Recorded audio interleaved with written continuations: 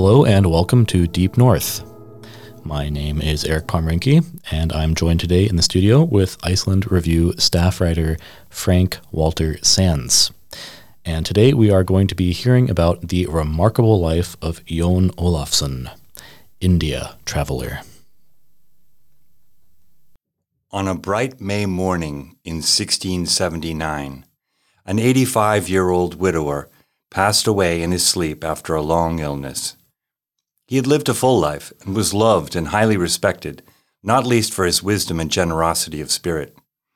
He was said to have been well satisfied with his long life and fortuitous relationship to his God, which had preserved him through countless struggles. In recent years, as the burden of age weighed upon him evermore, Jón Ólafsson of Eredal Farm in Álftafjörður in the West Fjords had been forced to give up his daily chores as a farmer and decided to dedicate his remaining time educating people in reading and writing, as he had done part-time for decades. Since his childhood, this man had a natural talent for storytelling and a love of books. Countless local men and women had been taught by him not only to read, but were instructed in practicing proper manners and self-discipline as well. Throughout most of his long life, Jón Ólafsson was known as more than a faithful Christian, farmer, and beloved teacher.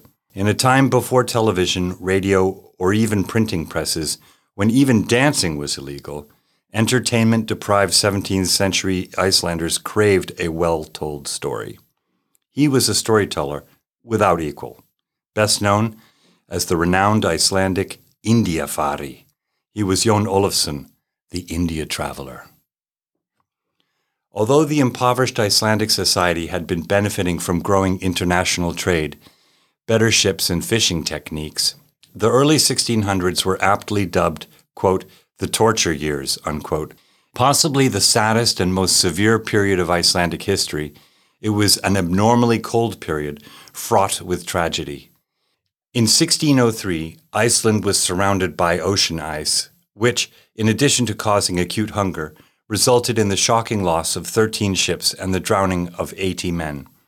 Various diseases such as tuberculosis, smallpox, and the plague, exacerbated by poor nutrition, killed thousands annually, limiting Iceland's population to never reach beyond some 50,000 souls. An average adult could expect to live between just 40 to 45 years, and the infant mortality rate was atrociously high. Jón's parents, for example, lost 11 of their 14 children. When he was just 7 years old, Jón's father died of dysentery. Widespread hunger and starvation forced the poorest Icelanders to resort to nourishing themselves with shoe leather and discarded animal bones. In 1627, Algerian pirates from the Barbary coast raided a mostly defenseless Iceland twice in 1 year, abducting hundreds of Icelanders whose humiliating fate was to be sold as slaves on the market in North Africa. Much of the economic woe that Iceland suffered at this time was exacerbated by a strict monopoly on all trade that kept prices high and supplies of often poor quality. As a royal colony, Iceland was tightly controlled by the Danish-Norwegian crown. The Danish-Icelandic trade monopoly was enacted in 1602 in order to support Danish merchants and trade in Iceland against competing nations, increasing the wealth and power of the King of Denmark, much to the detriment of their Icelandic colony. Nevertheless, a lack of any coast guard and willing or desperate locals who could work and trade profitably with foreigners incentivized illicit trading. Whaling by Spanish fleets was a labor-intensive industry that engaged hundreds of Icelanders and introduced previously unknown luxuries, such as tobacco, iron tools, and wheat flour. It was no secret that Iceland's prime fishing grounds were filled to the brim with Spanish, Portuguese, Dutch, German, and English ships exploiting this loophole. When these indiscretions were reported in 1615, local Icelandic authorities in the West Fjords resolved to take matters into their own hands. After a violent storm destroyed 3 Spanish Basque whaling ships, 31 of the stranded sailors were hunted down, massacred, and mutilated by Icelandic sheriff Ari í Ögri's hastily assembled band of conscripts who had been threatened with onerous fines if they refused to help kill the foreign devils.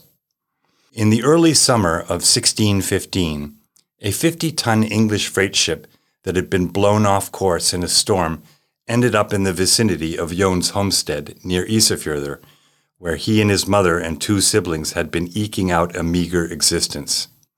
At the age of 22, Jón Olafsson decided he wanted to see the world beyond Iceland's rocky shores. He had 2 distinct sides to his character. On the one hand, his Christian faith was very strong, while he was unusually fearless and adventurous. In a small boat, Jón and a few of his companions rowed over to the English vessel. After chatting amiably, if somewhat awkwardly, with some of the English crew, Jón asked to speak with the ship's captain. Despite the language differences, Jón managed to negotiate passage for himself to England, trading a substantial quantity of homespun wool for the journey.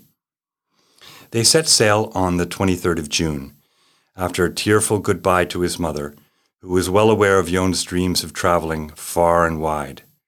Jón had brought more than 200 kilos of dried cod and a few barrels of fish oil, with which he hoped to finance his adventure, most of which was lost overboard in one of the frequent storms the ship encountered. During the 7-week voyage, Jón befriended most of the crew, who passed the time at sea, wrestling for sport, playing backgammon, and after the captain would retire each evening, drinking ale and smoking tobacco, which had yet to be introduced to Icelanders. This friendly interaction enabled Jón to acquire English very quickly, and soon quite fluently, so well, in fact, that upon his arrival he was proud to be taken for a native speaker. Disembarking on August 11th in Harwich, near the coastal city of Ipswich, Jón was surprised to see how many coal ships were constantly coming and going. At this time, England was rapidly expanding coal production, which would become the dynamo that powered the Industrial Revolution and would make Britain a global superpower. James I was king, and England was thriving economically and blossoming culturally. Once in England, Jón was quick to form friendly relations with the locals and was twice offered bountiful employment, which he kindly refused, explaining that Iceland's colonial capital of Copenhagen in the Danish kingdom was his ultimate goal. Before he could find a way to Denmark, Jón visited Shakespearean London and was astounded by its beauty and sheer size, the dozens of bridges and hundreds of churches, including the imposing bulk of old St. Paul's Cathedral, whose spires towered over the great city at nearly 150 meters height. While the architecture and art from paintings to statues profoundly impressed him, best of all was the music. Pounding drums, pipe organs, and soaring trumpets were frequently heard and utterly captivated Jón, who was coming from a country almost entirely devoid of musical instruments. Jón no sooner arrived in London than he ran into Danish sailors who were serving on a royal warship bringing horses as a gift from Danish King Christian IV to English King and brother-in-law James I. Jón had no trouble winning them over and was generously offered passage aboard the Danish warship, finally arriving in Copenhagen a few days later, months after his departure from Iceland. Jón was fascinated by 17th century Copenhagen's castles, towers, fortresses, churches, and trading halls.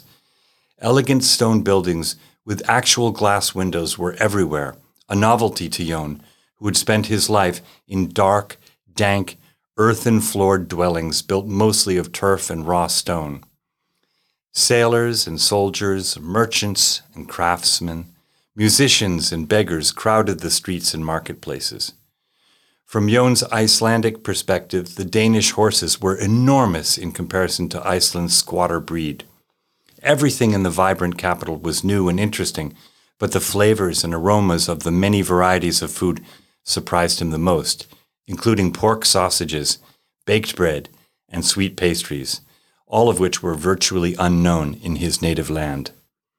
In Copenhagen's countless alehouses, taverns, and pubs, spirits, wines, and ales of every description were consumed by a burgeoning population. Jón had lost much of his dried cod and fish oil during the long journey and badly needed money. An acquaintance fortunately found a job for Jón, combing horses at the king's stable. After a few weeks of getting to know Copenhagen and improving his Danish, Jón was convinced by a friend to join King Christian IV's army as an artilleryman. Travel, Jón's true passion, was a fundamental part of serving in the king's army. Jón had found his path. Pledging his loyalty to the king in front of officials and recruits was called, quote, taking bread and salt, unquote. Recruits would hold up 3 fingers on their right hand and swear to serve the king. The uniforms were brightly colored and included wide breeches over tights, a fluffy shirt under an ornate tunic, and long feathers in a brimmed hat. Jón was incredibly successful in forging friendly and respectful relationships with fellow soldiers and all manner of people, including many of his superior officers and even the King of Denmark himself. One day, while serving as a gunner aboard a Danish Royal Navy vessel patrolling the seas around Denmark, Jón was ordered to present himself to the king, who was on board at the time. King Christian IV was ever curious about his far-away colonial possessions and was surprised to learn that there were Icelanders serving on this very ship. Jón had a gentle, friendly manner. He recognized the importance of keeping calm in the face of danger and was well-mannered toward all. When he met the king, rather than bowing and scraping, Jón broke with convention and looked the Danish monarch straight in his eyes, addressing him with due respect, but speaking as an equal, which evidently charmed the king. Jón was asked about his schooling and background and was told by the king that he had the look of an educated man. The fact that Jón could read and write was praised, as literacy was not common at the time. Then the king asked how exactly he managed the long and perilous journey from Iceland to Denmark. Jón decided to tell the king the flat truth, that he had bartered with an English captain for passage to Europe, even though it was illegal because of the Danish trade monopoly.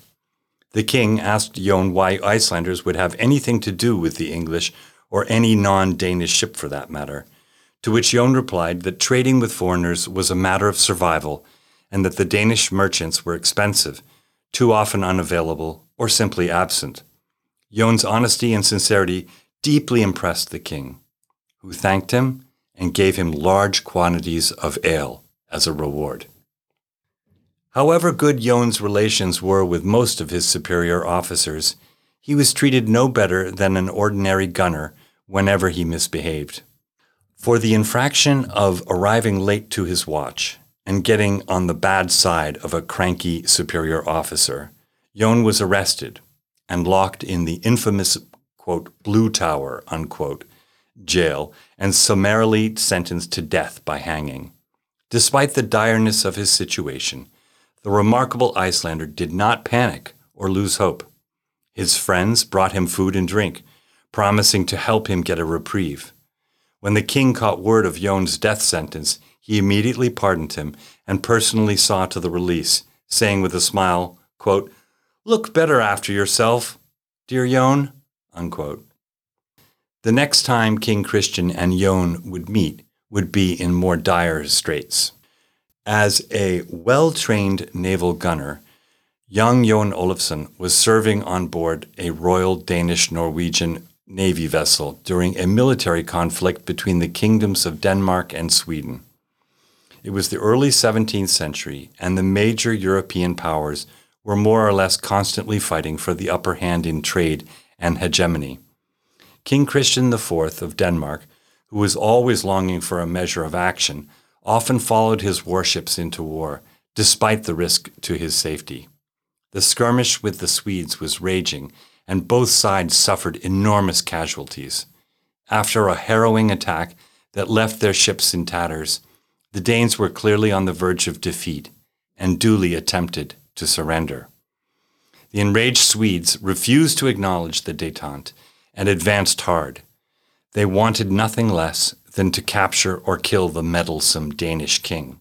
Many of the Danish soldiers were dead or wounded, including the king's personal guard, leaving the king alone and vulnerable on his damaged warship. After the worst of the battle, few of the oil lamps aboard remained intact, and the interior of the ship was dim and disorienting. With his gunpowder spent, Jón's cannons were at last silent.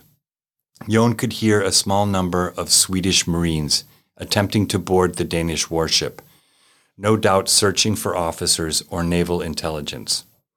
Recognizing the direness of the situation, Jón desperately rushed to find the king, pledging to protect him with his life. He found the king alone, but in a defiant mood. Suddenly, a Swedish soldier surprised them and slashed at the king with his sword, hitting him on the side of the head and injuring his ear. His head was bleeding profusely, and the shocked king fainted, falling on his side to the floor. The Swedish soldier cursed at the darkness and stabbed and swung his sword about the cabin in search of his royal quarry. Jón saw an opportunity to turn the tables on the Swede. He jumped to his feet from the shadows and with his remaining strength thrust his sword through the soldier's chest, hearing his last ragged breaths and pitiable gasps as he died in the dim light. When all was at last quiet, Jón grabbed hold of the unconscious king and hauled him away to a safer place. Jón stayed with the king until he himself passed out, exhausted and wounded from the fray. In the chaos of the battle, the damaged Danish ship took the Swedes by surprise and silently withdrew to safety. After this dramatic episode, it was said that the king held his Icelandic gunner in high esteem, for which Jón would later be very thankful. Christian IV was the king of Denmark and Norway from the age of about 11 until his death at age 71 in 1648. Contemporaries described him as above average height, most often dressed in the French fashion, and a true warrior by nature. In many respects, Christian was a typical Renaissance king, known as a plucky, hard-drinking man of grim wit and vision. After fires destroyed major parts of the capital city, the king modernized Copenhagen with fine brick and stone buildings in the Dutch Renaissance style. During his long reign, Christian energetically promoted shipping and trade while founding several overseas colonies. Christian built modern fortresses and factories while overseeing the expansion of the Royal Navy from 22 to 60 vessels. His domestic reforms brought about a level of stability and wealth to the Danish kingdom that was virtually unmatched anywhere else in Europe. Nevertheless, towards the end of his reign, the Danish king was a broken man.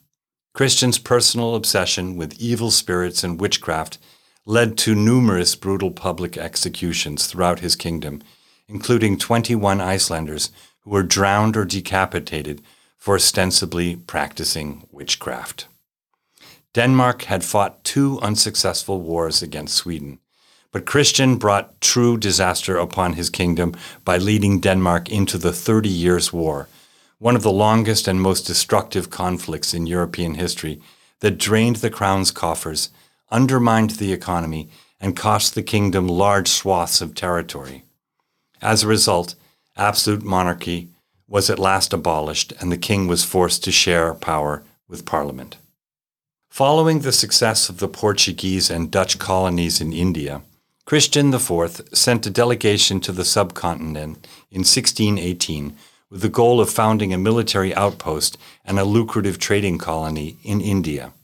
Imported spices such as cinnamon, nutmeg, and pepper would fetch 10 times their cost in India. After 2 years of negotiations with the local ruler, a trade agreement with the Danish East India Company was established, and Denmark's first colony in southern India was officially founded in late 1620. When Jón was offered to serve as an artilleryman for a 2-year stint in the Indian colony, he jumped at the opportunity. Danes, Norwegian, Dutch, and Icelanders made up the crew and passengers, some of whom had never been to sea. Before they embarked, there was dancing and singing among some passengers, while others were weeping inconsolably. In addition to the ship's crew, there were administrators, diplomats, merchants, barbers, priests, carpenters, sailmakers, and soldiers like Jón aboard. The 16-week journey took the fleet of 4 Danish warships down the Atlantic coast of Africa, around the Cape of Good Hope to the Indian Ocean, making resupply stops in the Comoros Islands, in Madagascar, then in Sri Lanka, before finally finishing their journey in the southern Indian town of Tranquebar, where the Danish fortress of Dansborg had recently been erected. While the trip had been relatively uneventful and Jón remained in good health, many had died on the voyage, including a fellow Icelander and close friend of Jón's. Scurvy, due to poor nutrition, diseases such as dysentery, and accidents killed up to 15% of the crew and passengers. But this loss was considered acceptable at the time. During a stop in the Comoros Islands, Jón came across unfamiliar but delicious fruit. Quote, "But no fruit was ripe at that time of the year except pomeranz and bonanzas, of which the natives took a few bunches. These grew in their fruit gardens, 30 or 40 together. They are about the size of a guillemot, hung up to dry, and are especially good fruit, refreshing and of good taste, as if there was fat in it. They are also excellent to eat on bread." While wandering the outskirts of Tranquebar, India, on a day of leave from their duties, Jón and his mates encountered a massive cobra that terrified a local village and gave Jón an opportunity to demonstrate his courage. Quote, "The beast was 3-colored, black, white, and gray. The sting or bite of this kind of serpent is so poisonous that few survive it." Unquote. A king cobra, such as this one, can grow up to nearly 6 meters or 18 feet in length, and is the world's largest venomous snake. 7 crew members engaged and fought the giant snake.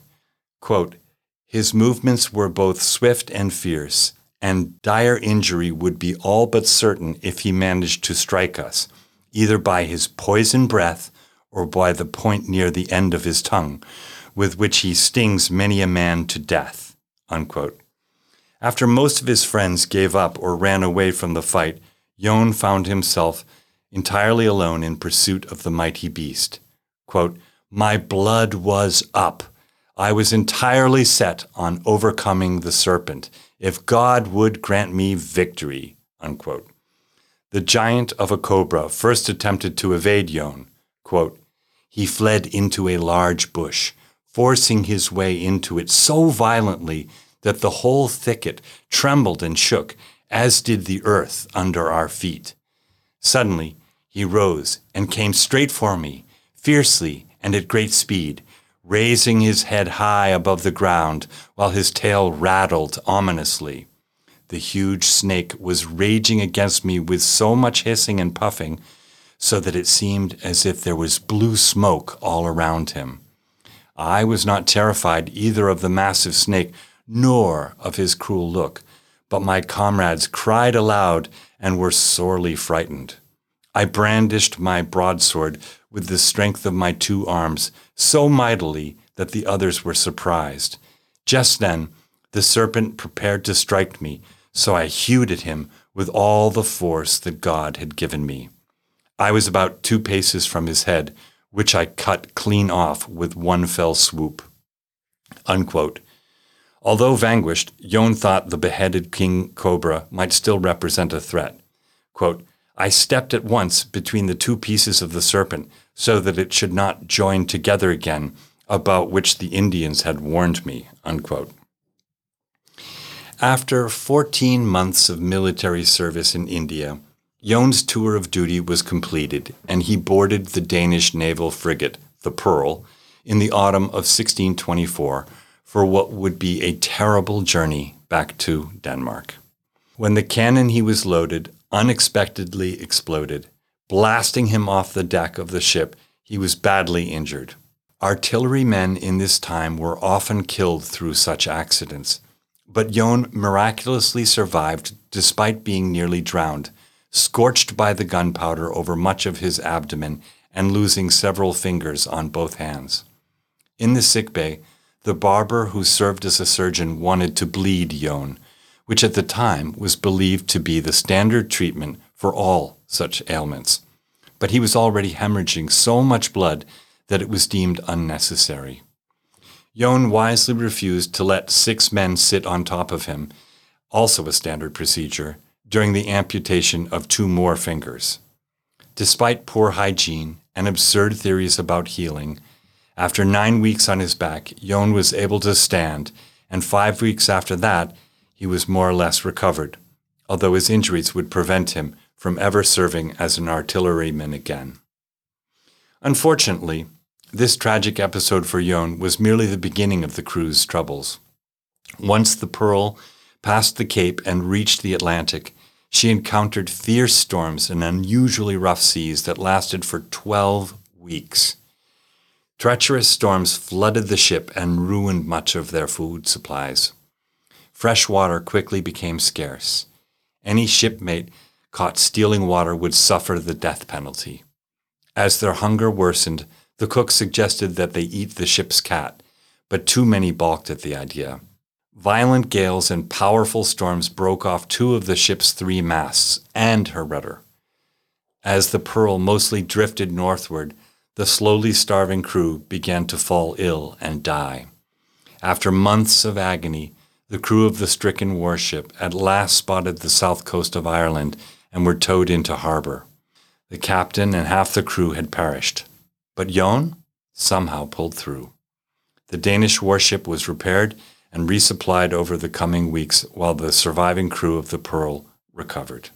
Back in Copenhagen, Jón was offered a teaching position at the Danish Naval College, but politely declined. At Jón's request, he was duly given a farm in the West Fjords free of charge for his long and loyal service to the king. For the globe-trotting Icelander, it was time to return to his homeland and start a family.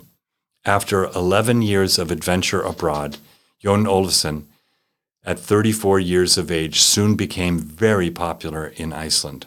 Word of his fantastic experience traveled from farm to farm, and Jón was welcome everywhere.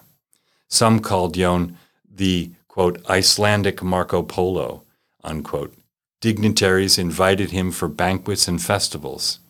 Icelandic chieftains were eager to bring the renowned storyteller to their farms for lavish meals. Jón was eloquent and funny. His wondrous travel stories captivated young and old alike. With an excellent memory and attention to detail, Jón was always happy to regale his eager audiences, large and small, with his exotic tales, and he was never afraid to stretch the truth if it pleased his listeners. When he showed up to a speaking engagement with 2 monkeys that had recently been brought to Iceland by another traveler, it is hard to believe that he managed to keep a straight face as he explained to the astonished locals that the monkeys were actually an Indian prince and princess on a royal visit, and that Jón could act as their interpreter. Jón is best known today for the autobiography and travelogue he wrote with the help of his son in 1661 at the age of 67. His descriptions of city life in England and Denmark, as well as the sights and people of Africa and India, were remarkably vivid. He was an excellent observer and able to accurately describe the daily life of ordinary people. Jón's tone is reasonable and with little prejudice. The narrative is lively and fascinating in comparison to what some might think are rather boring Icelandic sagas, which along with the Bible every Icelander knew well. Fond of terrifying his audiences, Jón paid close attention to what people wanted to hear and would adjust his stories to maximize their appeal. His book became so popular and widely read that it passed from person to person for centuries in numerous handwritten copies until it was finally published in print in 1908. Since then, it has been translated into Danish, German, and English, and is considered a remarkable source of human life and events in Northern Europe and South India in the 17th century. Quote, "But I will tell anyone who will heed it that every single man who undertakes such journeys and has neither kinsmen on board, nor money, nor powerful friends, must have 3 good qualities, namely, gentleness and an even temper towards officers and others who are worthy of it. Secondly, willingness, so that he does not wait to act until he is bidden. Thirdly, he must suffer hard times without complaint, yet must know his limits and must defend himself with honor, manliness, and understanding. The sum of it all is to act and behave honorably in word and deed, so that he need never fear answering boldly for himself. Well, thank you so much, as always, for sharing the fascinating tale today, Frank. That was a lot of fun to share it. It was also very interesting learning about this fascinating individual. So, of course, this tale is historical. And, this is a problem that we kind of face with a lot of the Icelandic sagas, for instance, is that, maybe to just put it crudely, like how much of it is fiction and how much of it is fact. Certainly the Icelandic sagas, for instance, are narrating real historical events, and they do have this connection to the past, and yet they are also stories, and there are narrative devices at play. There are certain things are emphasized, certain things are de-emphasized, and, I think the proper word, right, for Jón's tale would be picaresque, right? And it's this kind of style of literature that was really dominant in, I think we start kind of seeing examples of this in like the late 16th century up into the middle to late 18th century. Some really early modern novels that have very picaresque elements in them would be things, for instance, like Don Quixote and Stern's Tristram Shandy, for instance. And, so the kind of defining feature of these stories are, these kind of very disjointed adventure narratives where you follow around an adventurer. It's usually some sort of rascal or kind of scoundrel figure. I think this is kind of one of the things that's interesting about Jón is that, he's very much, he's the good guy, right?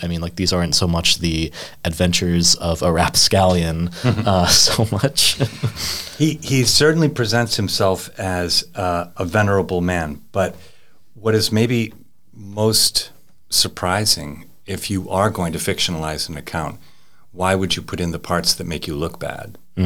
Because he shows, I came to work late, and that is a death offense. He also relates, which I didn't write in the story, how he gets into fights at pubs, and ones which involve a lot of physical violence, which it's pretty clear that if he'd been trying to make it a pretty story, he probably would have omitted. Yeah.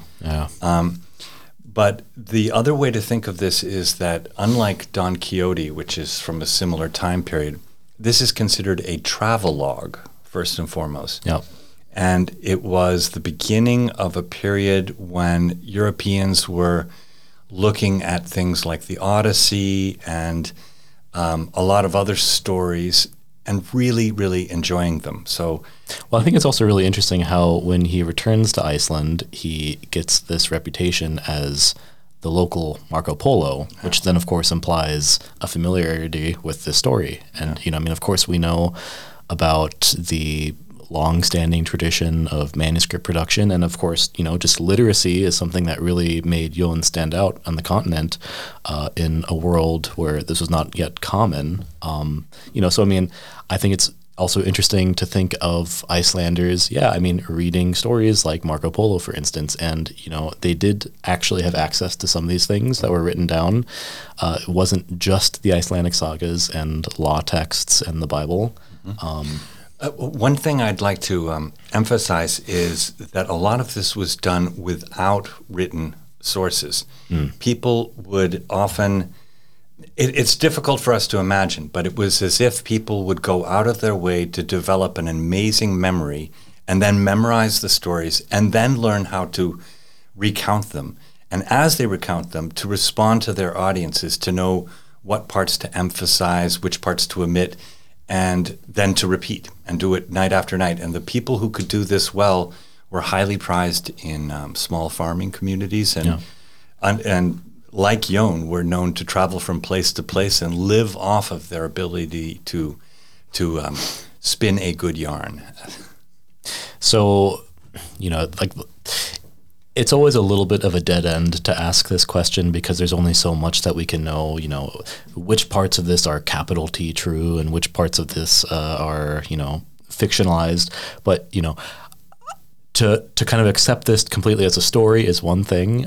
But I mean, I will certainly say that I raised my eyebrows a little bit with the episode with saving the king, because that's certainly a very nice story to be able to tell afterwards. What do you make of that? I think that there probably is some fact in it. I suspect it's a little less dramatic.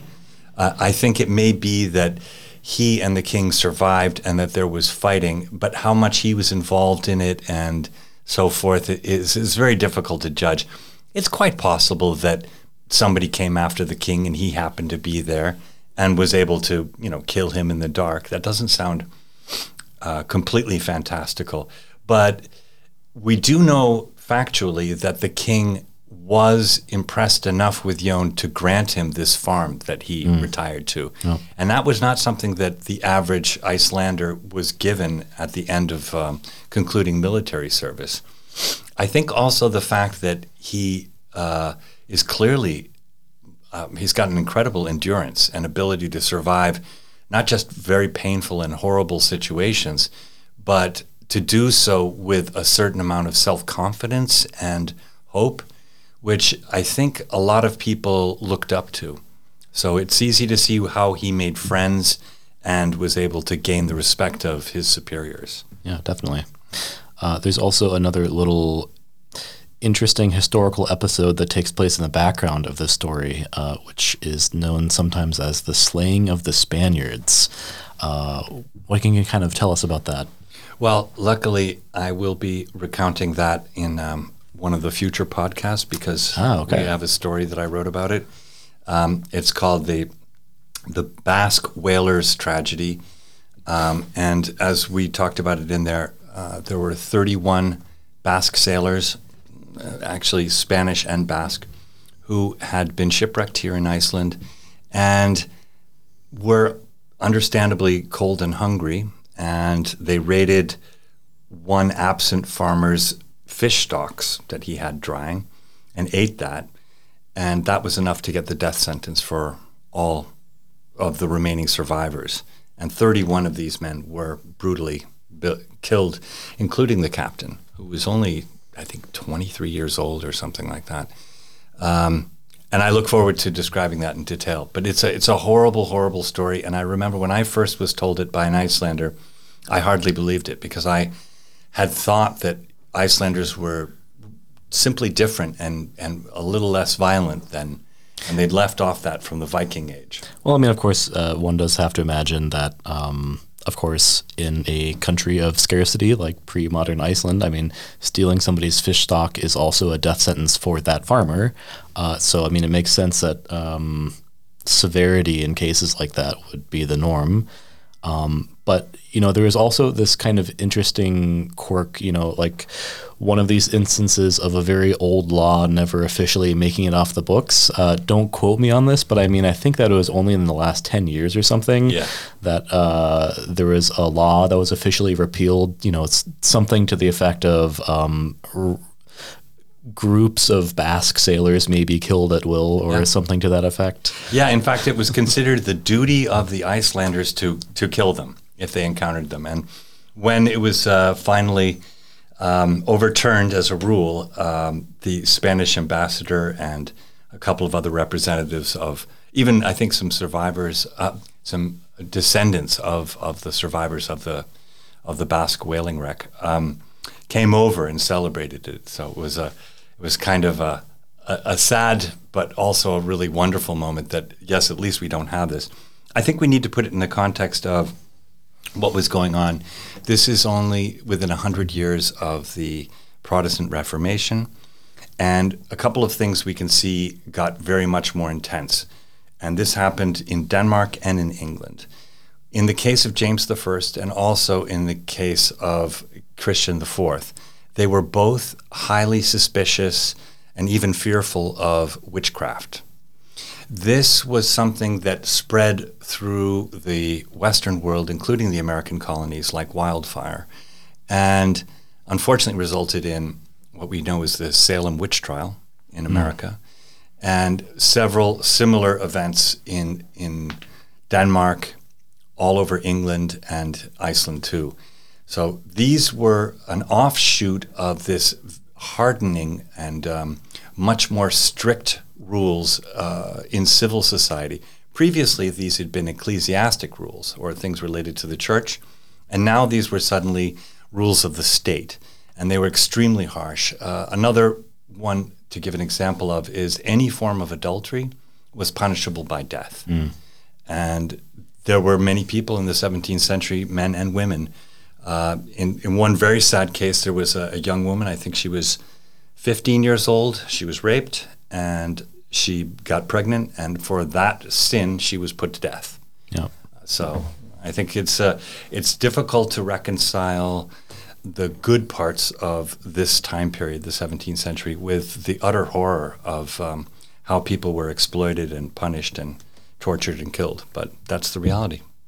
Yeah, I mean, to also just stick briefly with this interesting sustained contact between like Basque fishermen and whalers and Icelanders. I mean, one, it's just a very interesting interaction, I think. You know, I mean, both of these are just very interesting languages. Basque being a non-Indo-European language whose origin is ultimately lost to time, you know, presumably going back to like a pre-Indo-European substrate in Europe. And so there's this really interesting thing, though, that's kind of been uncovered, I guess, which is sometimes referred to as Basque Icelandic pidgin. And so, you know, these Basque sailors in sailing all around the world in Northern Europe, you know, like kind of developed a lingua franca for dealing with Northern Europeans, basically. And so there are these elements of Germanic, like Dutch, Romance words in it. As far as I understand, it is not actually an Icelandic Basque pidgin, as in it's not a hybrid of these two languages, but it was recorded in manuscripts in the Westfjords, which is really interesting, I think. There's, in fact, two extant copies of independently made glossaries or phrase books. And I got a chance to look at one of these, and it is fascinating. You can see, just as you say, that there are, it's not simply Basque words, but there, like, for example, one word that stood out to me was biscuit for some kind of a cookie or something like that, which clearly is not coming from Basque itself, but that was one of the words they used. And the words for counting were similar to ones you'd see in Dutch or German. Oh. So they were kind of, it was like 1, 2, 3, like 1, 2, 3, that sort of thing, and honderd and stuff. Kind of like a North Atlantic lingua franca. Yeah, very much. And it's fascinating that you can see from the vocabulary. I think that in the glossary I looked at, there were 500 words, something like that. In all of those words, you get a very clear idea of what life must be like, because a lot of it is like, will you trade those leather trousers for this cotton shirt? Yeah. And they would have words to communicate like that, so they could say yes, no, up, down, high, low. But otherwise, I mean, you could see how with a very limited pidgin, you could actually accomplish quite a great deal. And it's fascinating that we still have records of that. Yeah, I mean, actually, just a quick recommendation for anyone interested in this kind of stuff. I don't think this comes up in there specifically, but yeah, there was this really great nonfiction writer, Mark Kurlansky, who's written both about just the history of salt and its importance in just food and world economy, and cod, and then also I believe it's just called The Basque History of the World, and it really kind of brings some of these topics together in interesting ways that also intersect with Icelandic history very often. Yeah, great books. And I think also it's sort of interesting to think about, just for a moment, the Basque as a people. As you said, they are not related to their neighbors, to the north in France and to the south and west in Spain. but they're completely independent. And in a similar way, Icelanders are.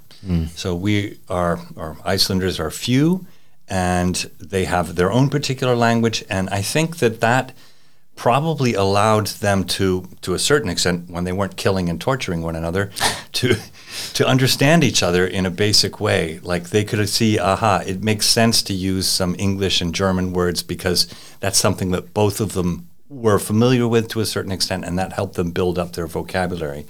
The other thing to think about is how much communication or trade there was. And this is what we know. The Basque would come starting in the late 1500s because they had already been, since the High Middle Ages, 200 years before, been hunting whale off the coast of Spain and France. They went as far 100 years before coming to Iceland to Ireland, and they were able to hunt whales there. Finally, they made their way up in the late 16th century, early 17th century, to Iceland and realized that the areas around the West Fjords were by far the most productive in terms of acquiring whales and all the products that can be made from them. So when you get a full whale, it's a large, large thing, and you need to somehow compartmentalize it and make it more sellable. And this is where the Basque and the Spanish in general cleverly used the local population, because the people had often more than enough time to spare, and they could get paid in wares that were highly valuable in Iceland, but just common quotidian products in Spain at the time, such as coffee or tobacco or something like that. And the Icelanders were wild about it. So working for foreigners became a very, very positive thing.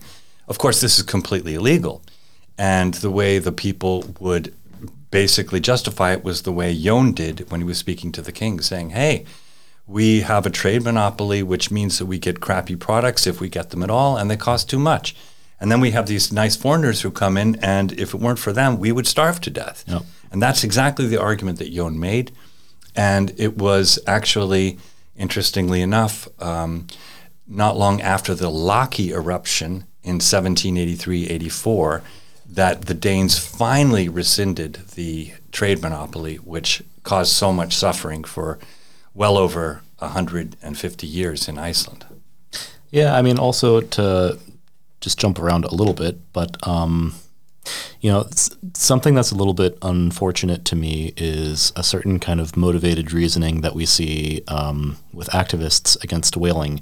And, there are plenty of good ethical and environmental reasons to oppose whaling, but something that I see said very often is that whaling actually isn't an Icelandic tradition, and that it's actually quite modern, and that Iceland has essentially not practiced whaling. I mean, basically since 1948 and the founding of Hvalur, the only company to this day to whale in Iceland.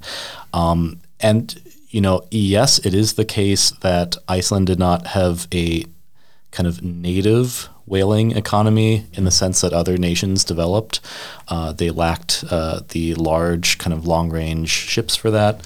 And yet, I mean, it is undeniably the case that whaling did play important parts in local economies, and, there would have been a lot of cooperation between native communities and foreign whalers who set up whaling camps, and this would have brought in, a lot of trade as well.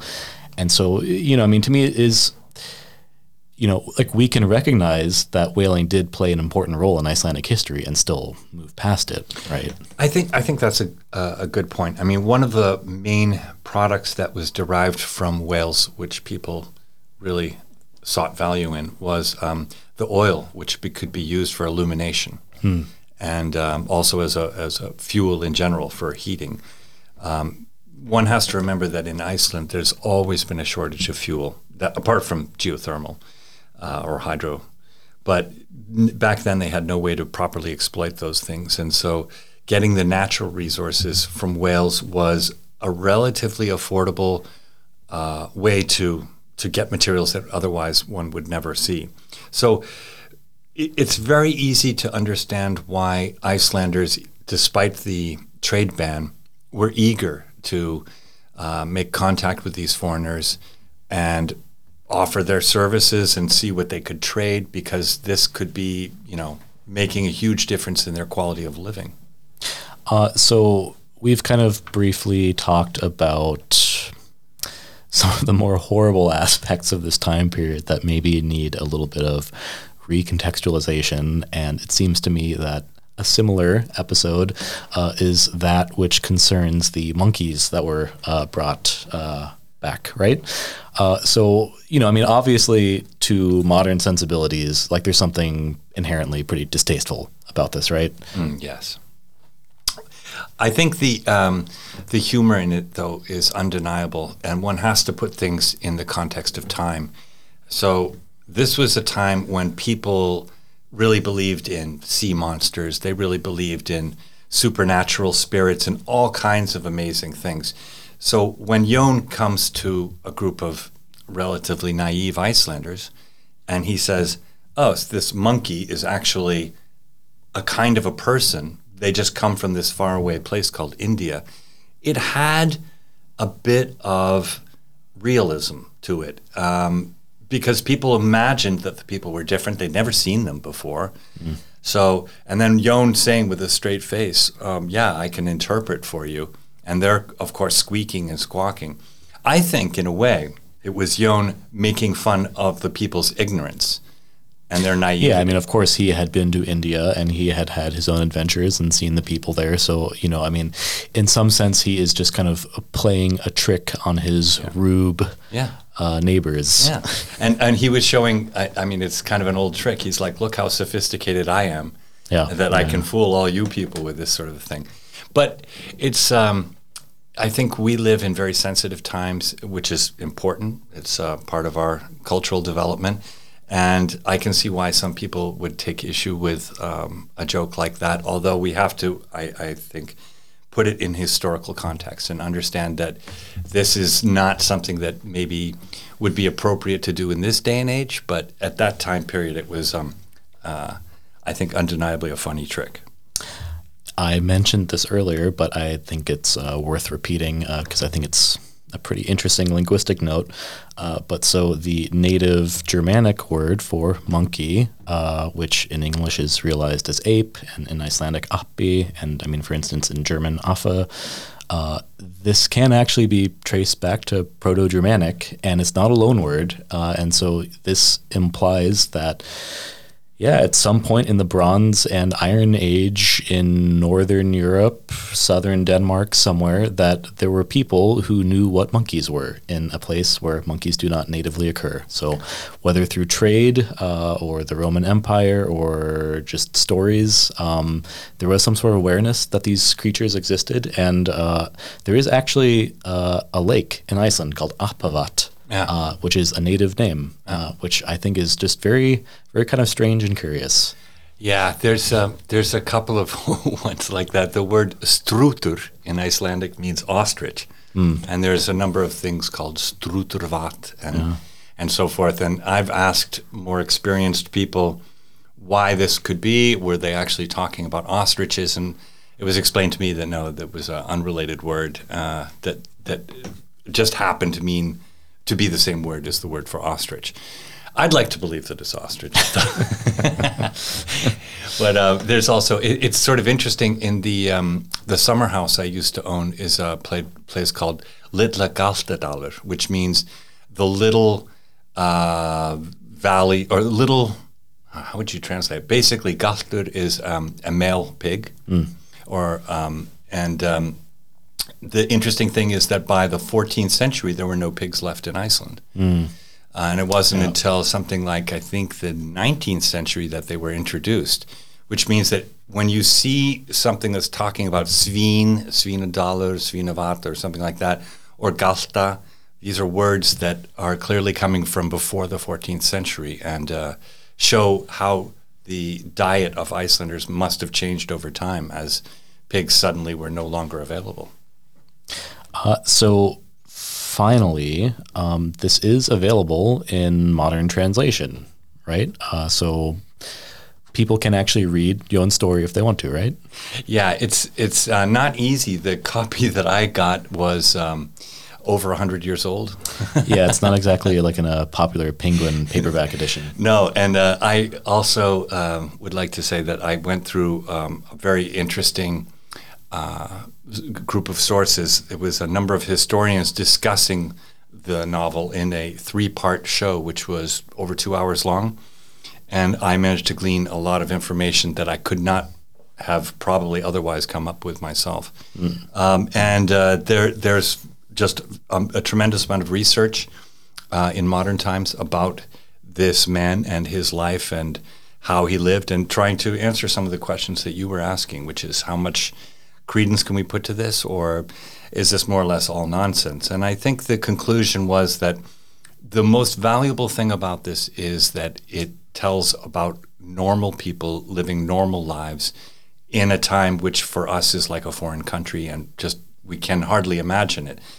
And if we look too much into the exact details of, how big the cobra was, or Sure. like, was he actually sentenced to death? I think that those things fall by the wayside and are less important. It's more his life in general and what we learn from his experiences. Yeah.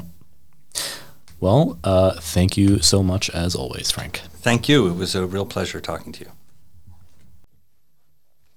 Deep North is the official podcast of Iceland Review, the oldest continuously running English language publication on Iceland, covering community, nature, and culture. If you enjoyed listening, please consider subscribing to Iceland Review at our website.